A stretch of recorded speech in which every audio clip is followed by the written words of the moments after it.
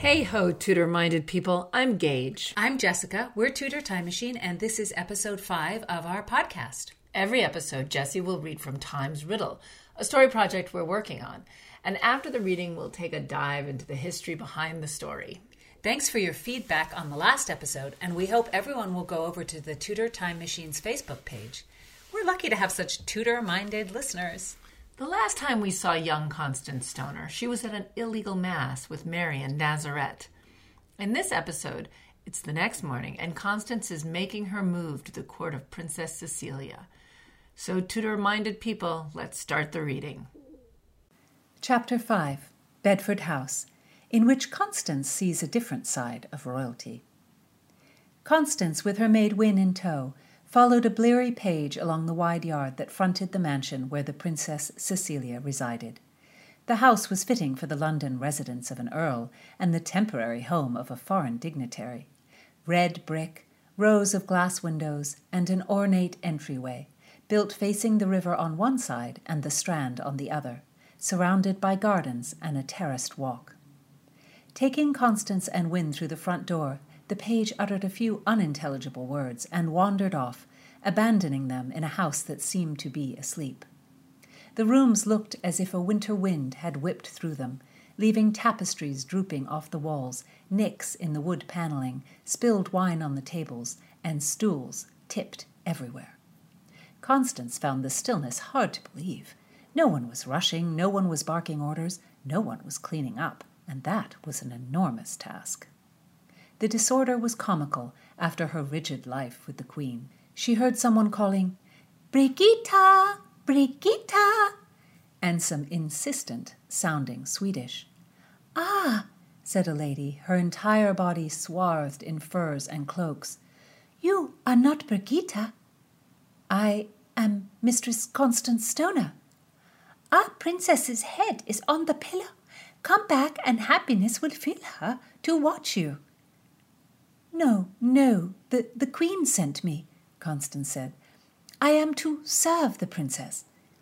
"Oh, to serve! You then are she that has come to join our homehold?" "Household?" Yes, household. A welcome to you, English mistress."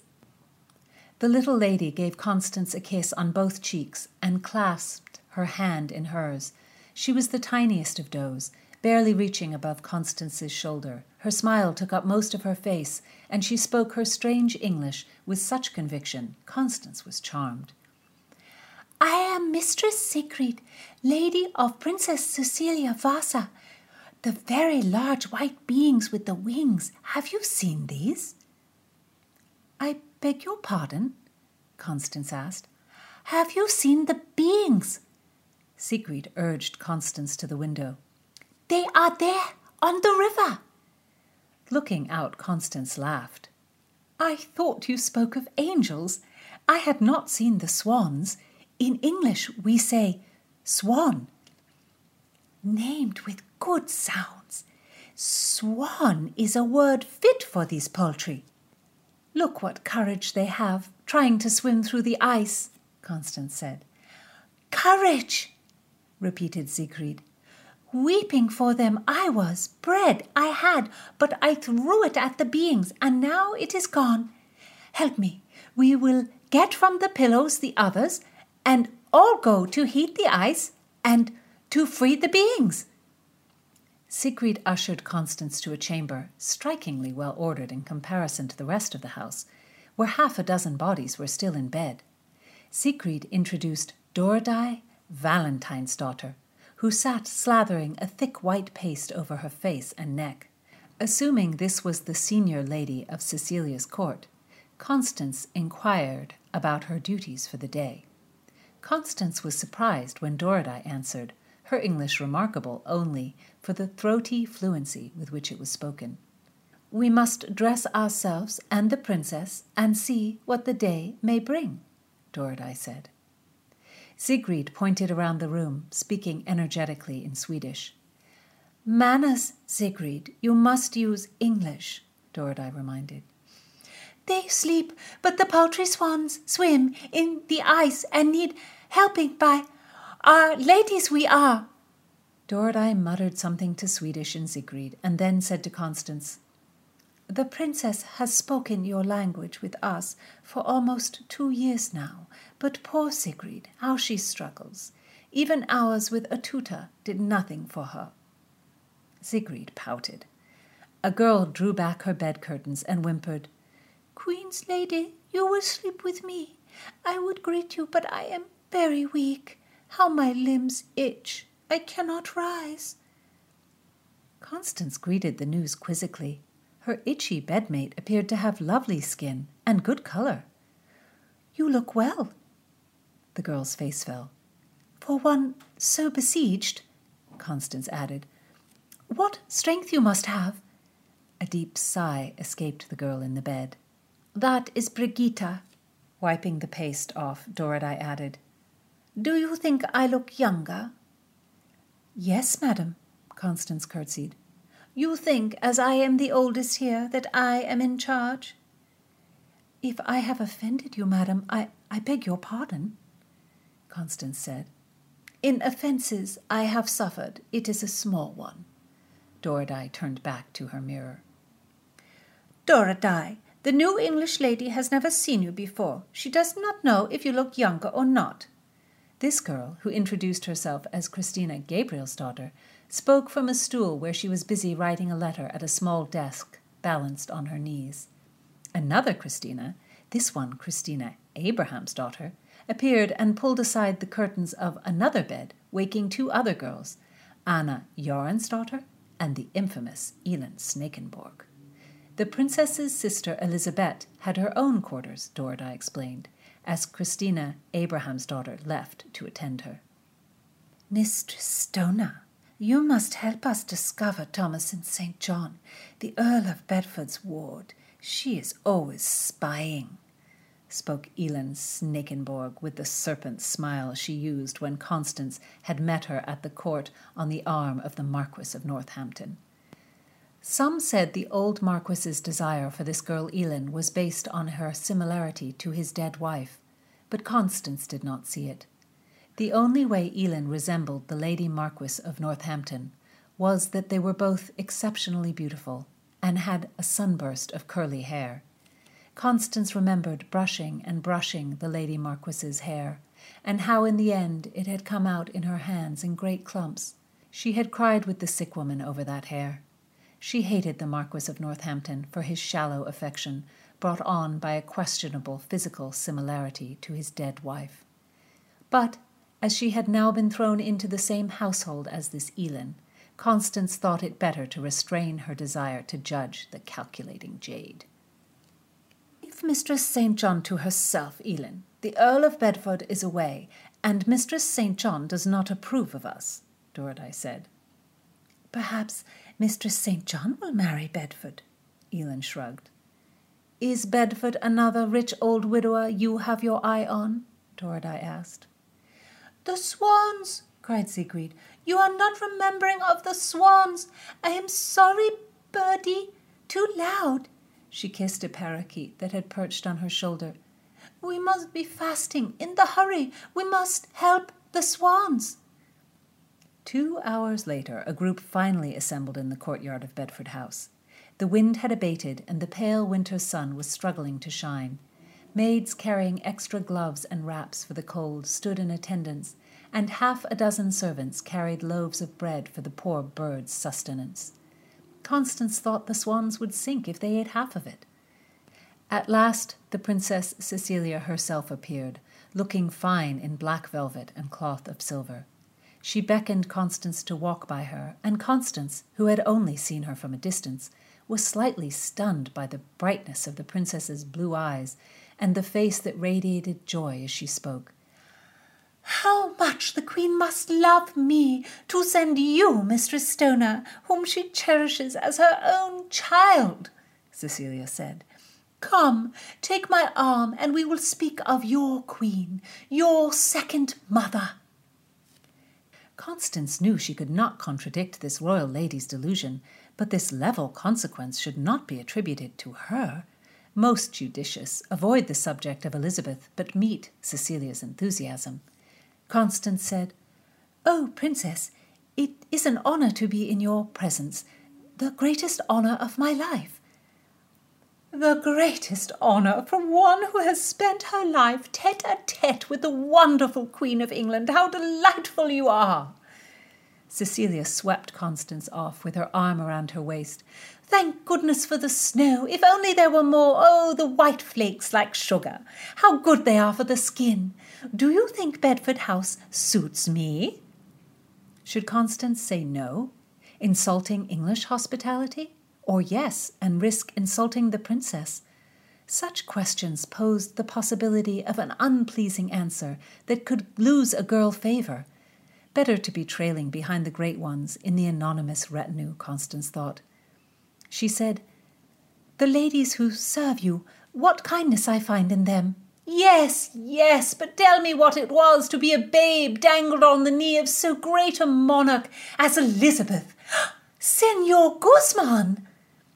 Cecilia's attention swung to a group of riders trotting towards them. These noble men are a feast for the eye, are they not? Our winter gifts are the men from King Philip's court. Which is your favourite? Cecilia pulled Constance close as she asked the question. High on their horses, swathed in great capes and neatly bearded, all the Spanish looked handsome.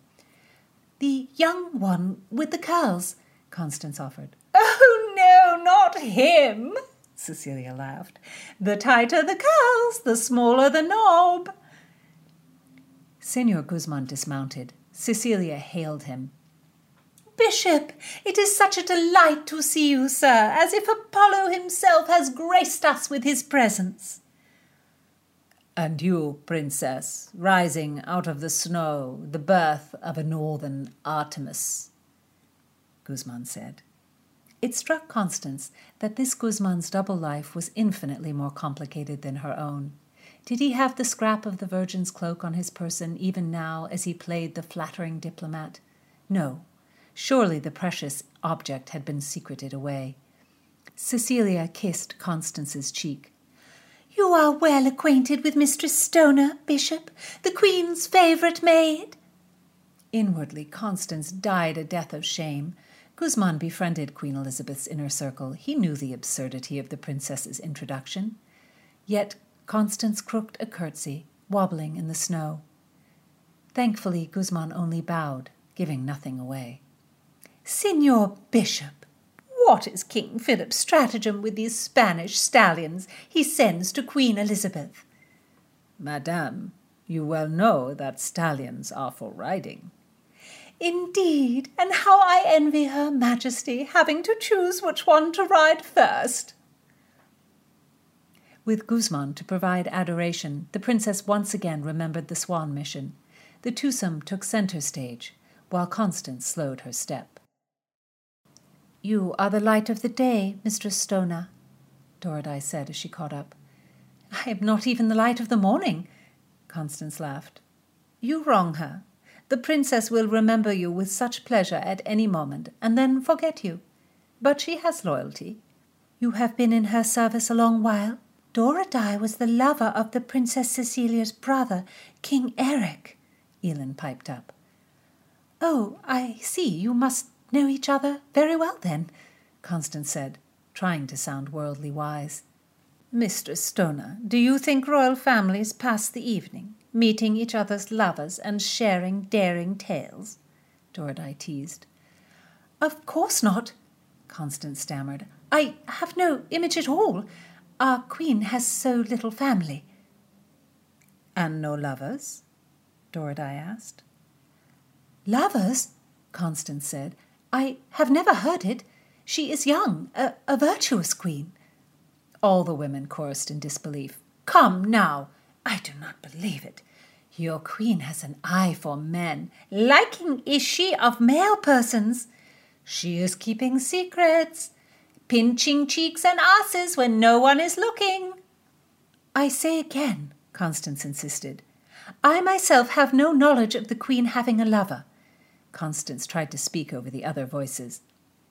Doradine said, Well, Sweden's king had many lovers, as royals who enjoy their fleshy life do. I was one that the king favoured, but then we were all cast aside for a slice of fakery. Karen man's daughter, Elin supplied. Oh, the big-eyed guile. You would take a lesson, Elin, if she gave them, Brigitte observed. And so would I.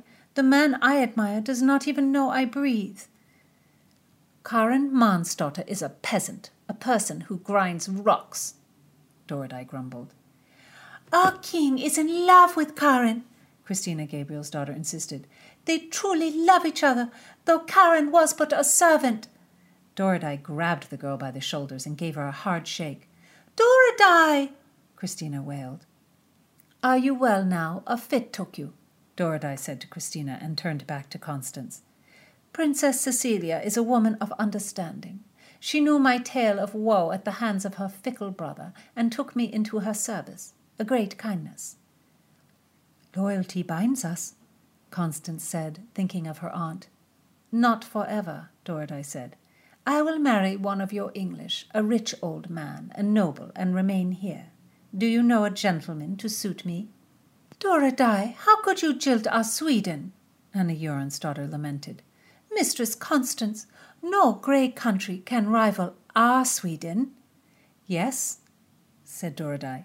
Sweden is light all of the time or dark all of the time. It is a country with a decisive mind. Regard the paltry Freya now! Constance saw Sigrid was correct, insomuch as the sun had thawed some of the ice and the swans were swimming away. She saw Cecilia and Guzman, who were standing on the water's stairs. Signor, see the fortune I brought the birds. They have been freed by my approach alone, Cecilia said. Let us ride along the river bank. I will not be content unless I watch the swans floating along, their white plumes against the snow. There were not enough fresh horses for the entire party. Cecilia elected to take the earnest Sigrid and her sister, Princess Elizabeth. The other ladies were charged with an errand to Cheapside. Yet, Constance noted that once the princess left, each maid of honour had her own business to attend. Doradai and Anna to the apothecary, Elin to some rendezvous, Christina, Gabriel's daughter, and Sigrid to meet the post, and Brigitte was bent on returning to Bedford House. Her concern for her itchy limbs had now turned to a boil she swore was rising on her tongue. Constance stood a moment, indecisive. Mistress Constance, you must go to Cheapside, Brigitte offered. You must, said Doradai. Our princess desires rooms at the Arundel Inn. Is that not where all the nobles go to enjoy themselves? Indeed, Mistress Constance, you must make the arrangements. You know the city. We could not do it. In Elizabeth's court, passing along jobs of this kind usually came with payment, but as this was Constance's first day, she decided to be amiable. She only nodded. Where is the inn? St. Lawrence Lane. You cannot possibly miss it, Doradai assured her.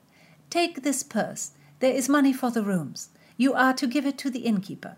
The princess will give more when she comes herself. Cheapside is quite a distance, Constance said. I may not return until this evening. The princess will not care in the least, Doradai assured her. Wow, the ladies of Cecilia's court. You know, as a Tudor fan, I find it amazing that before doing this research, I had never heard of Cecilia or the ladies of her court. And they're all incredibly fascinating characters. And they did so many interesting things. They took this crazy trip, and they did all learn English when they came here. Right, and they made actually a really big impression on the people at the time, so it's surprising that we haven't heard about them more. I mean, all these contemporary sources comment on how well they spoke English, how beautiful they were, and, you know, they made this sort of wonderful entry into London in these black velvet gowns with silver, and, you know, they were really quite something. So we know Cecilia did bring at least 6 ladies with her, and we know the names of 5 of them, the 2 Christinas, Anna, Brigitte, and Elin. So we decided to add Doradai as the 6th. Doradai was a real person, and she was a lover of Prince Eric's, Cecilia's brother, but we don't know if she was with Cecilia in England. We just brought her.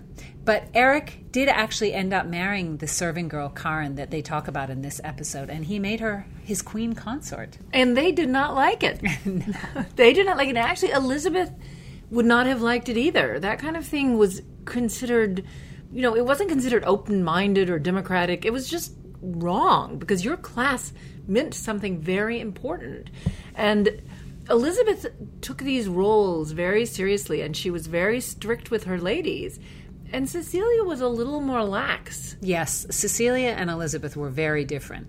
But it's interesting because Cecilia's father, Gustav Vasa, and Henry VIII were kind of similar in a lot of ways, even though their daughters were very different. So Gustav didn't listening to other people the way Henry didn't. Gustav also broke with the Pope at almost exactly the same time as Henry VIII did, and he led a very similar kind of reformation in Sweden that Henry led in England. Well, perhaps they were tired of listening to the Pope, or perhaps more practically, they both stood to make a lot of money by taking lands away from the monasteries. Because, like Henry, Gustav didn't want to share money with the church. Right, and Gustav certainly became very rich. Sweden was a wealthy country at this time. And his son Eric inherited all that wealth. And Elizabeth was certainly happy to accept a lot of gifts and money from Eric when she was pretending to decide whether or not to marry him. It was amazing how Elizabeth was able to play the marriage game with different suitors for literally her entire reign. Yeah, years and years. They still thought she was going to get married, even at the end. I don't know. I mean, maybe it's a little sentimental, but sometimes I like to think that she really was in love with Sir Robert Dudley and didn't want to marry anyone else. But then I think kind of practically, maybe she just didn't want to have sex and die in childbirth like half the women in England did at the time. It's impossible to know what she really thought. And I don't think it was a plan. I don't think she, inherited the throne and thought, well, I'm never going to get married. I'm going to just keep this throne for myself. I think that over time she saw it working. She was able to get money, she was able to keep power, and also keep everyone guessing, which was good for her. It's true. But she also kept the question of who was going to succeed her in limbo, and that did hurt her sometimes. But, I understand the hesitation to subject herself to a husband. Not to be sort of modern and psychobabbly about it, but, her father did have her mother executed brutally. Yes. Yeah. And also, if she got married, that husband would have a certain amount of authority over her, and she did not want that. Right. So let's talk a little bit about what these Swedish ladies might have thought of this English hospitality they were getting in London. So I don't know. I mean, obviously, we don't know if the Swedish retinue liked staying at Bedford House or if they thought it was beneath them, or if they would have preferred to stay at court. But the Earl of Bedford did offer his house to Cecilia Vasa. I mean, he probably offered it to gain favor with the Queen, but he ended up regretting it because Cecilia apparently trashed it by throwing all these wild parties. No, and I'm sure it was beautiful, as you said, more beautiful than the cells at court. And it was in the most high-end location. There was a whole group of great houses just outside of the palace on the Strand. The Cecils lived right next door, and Robert Dudley's London house was just down the street. All those houses edged the river because going by water was the quickest way to get around, so that was another bonus. Yeah, I mean, obviously, these houses were much nicer than the rooms at court that we talked about in the last episode. I think about a person like Constance going to live with these people from another country. I mean, it would have been so nerve-wracking for her because we have exposure to other people and other, in what we consider sort of foreigners, in these urban centers that we live in. And even if we don't live in a big town, we see movies, we see people on the internet, we see so many different kinds of people. And Constance would be coming from Oxfordshire and have zero exposure to anyone who wasn't exactly like her. And I don't think there was any idea that you should learn from people of another culture or maybe even be curious about them. You thought the English did things the right way. Yes. Yeah. So when Constance sees Guzman and Cecilia talking, it would have been mind-blowing. Yeah, to see two foreigners being foreign together. Yeah, that's actually one more thing I wanted to talk about just briefly, because In this chapter, when Guzman and Cecilia flatter each other, they do it by kind of hailing each other as Greek gods. So we were sort of tapping into this idea at the time that you could be religious. I mean, obviously, Guzman is a bishop, but you could still be sort of seeped in like classical mythology, and, you know, that kind of language of that era was very much informed by the classics, and that was sort of showing your education. Yes. Anyway, that's all we have time for today. I hope that you will come on over to our Facebook page. Right. Leave us a comment. And remember to listen for the next episode of Times Riddle and more Tudor-minded talk. Bye-bye. Bye.